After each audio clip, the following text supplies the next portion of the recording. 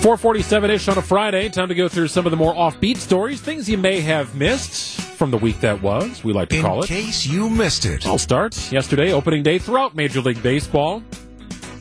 How do you feel about the ballpark proposal? Proposals at any sporting events are a hard no for me. Oh, you mean romantic? With all not like a new stadium. Right, yeah. I was like, wow, breaking news. Yeah. Oh, so, yeah. Will you marry me on the big screen? At the ballpark, right?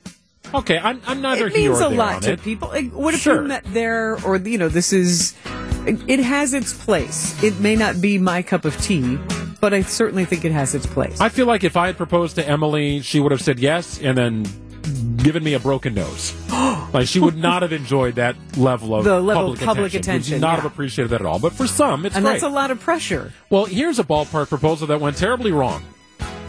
Yesterday at Dodger Stadium, a fan stormed onto the field, spun around in center field, on one knee, opened the ring, and held it toward the sky. I mean, who's he hoisting this thing at? And shouted out, "Will you marry me?" His name is Ricardo Juarez. He's wearing a Mookie Betts Dodgers jersey. And he was blindsided like a quarterback who didn't see the linebacker coming.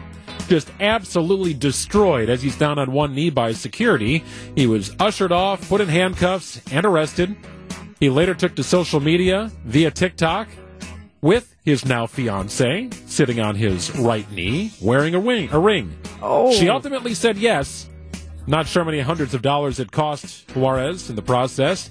The amazing picture was the Dodgers center fielder just standing there with his arms up in the air like he was sort of cheering on the moment as this guy in a Betts jersey was about to get blindsided by security.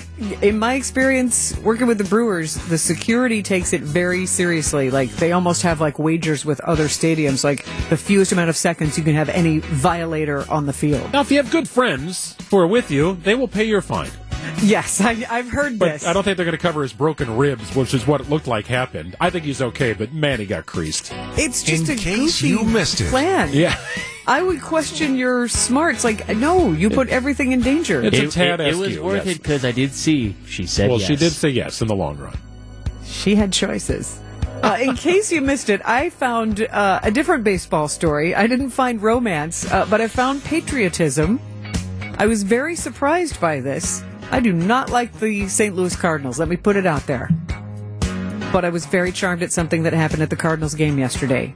Adam Wainwright, famous pitcher, all 6'7" of him. What did he do yesterday? He started the game like this. Oh, say, can you see? Sounds a little country. He surprised his teammates. The PA announcer said, and now, performing the National Anthem, Adam Wainwright. Well, And he did it. He said he was like 7 times more nervous to sing in front of the sold-out crowd than any starting game he's ever been at. Whose broad stride. well, this is a lot better than Carl Lewis, right? I'm thinking about athletes who have sung the national anthem. I remember once the Jerry Stackhouse, a former member of the Bucks, did the national anthem, and that was great. Yeah, no Vito Brown, though. Vito Brown, you're right, the former Wisconsin Did it at Badgers the Final forward did Four a it. couple of years ago. You were with right. I forgot 3 about other college athletes. They all sang it. That was a really cool national That's anthem. very interesting. Yeah, Carl Lewis fit into the Roseanne Barr category of celebrities who you just don't want to ever see do that again. And that's such a difference because, again, not a Cardinals fan, but I respect that Adam Wainwright really wanted to do this, and he wanted to do it what he figured right. He wanted to sing it well. He wanted to sing it respectfully. He also wanted to sing it at a better tempo than he did. He admitted that was a little slow, and his teammates have hassled him for the pace of that. Well, you just put a pitch clock on it. I think that's all you need to do. Perfect. You remember Carl, right? Remember this one? And the Rockets, Oh, I'll make up for it now. he knew he didn't hit it. Is that Fergie? Oh, that's rough. In case you missed it. Poor Carl. You know what my favorite kind of mascots are? Live mascots. Yes, sir. And my favorite kind of live mascot is a dog. And this is the feel-good story of the Final Four, because Jonathan the Husky of UConn is officially headed to the Final Four. There was some drama there, though, because he did not have a seat on the flight, and he technically needed 4 seats between his 2 handlers and him for Delta to allow him to fly on their planes.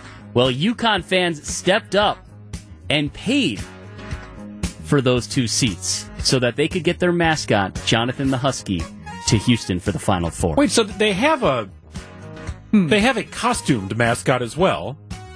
So where's the Husky going to be during the game? I imagine almost visible, like Georgia Bulldog, like maybe in a cage off to the corner, or Butler Blue. Butler Blue that's what came to mind for me. Yeah. Do they have Butler Blue at games? Yeah, Butler Blue at sits in the corner of the gym. Okay.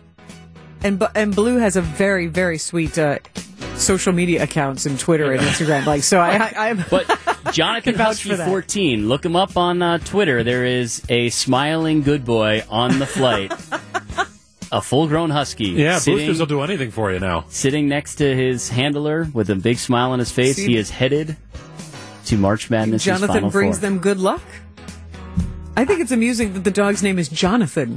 I had a dog named Bob once. Now,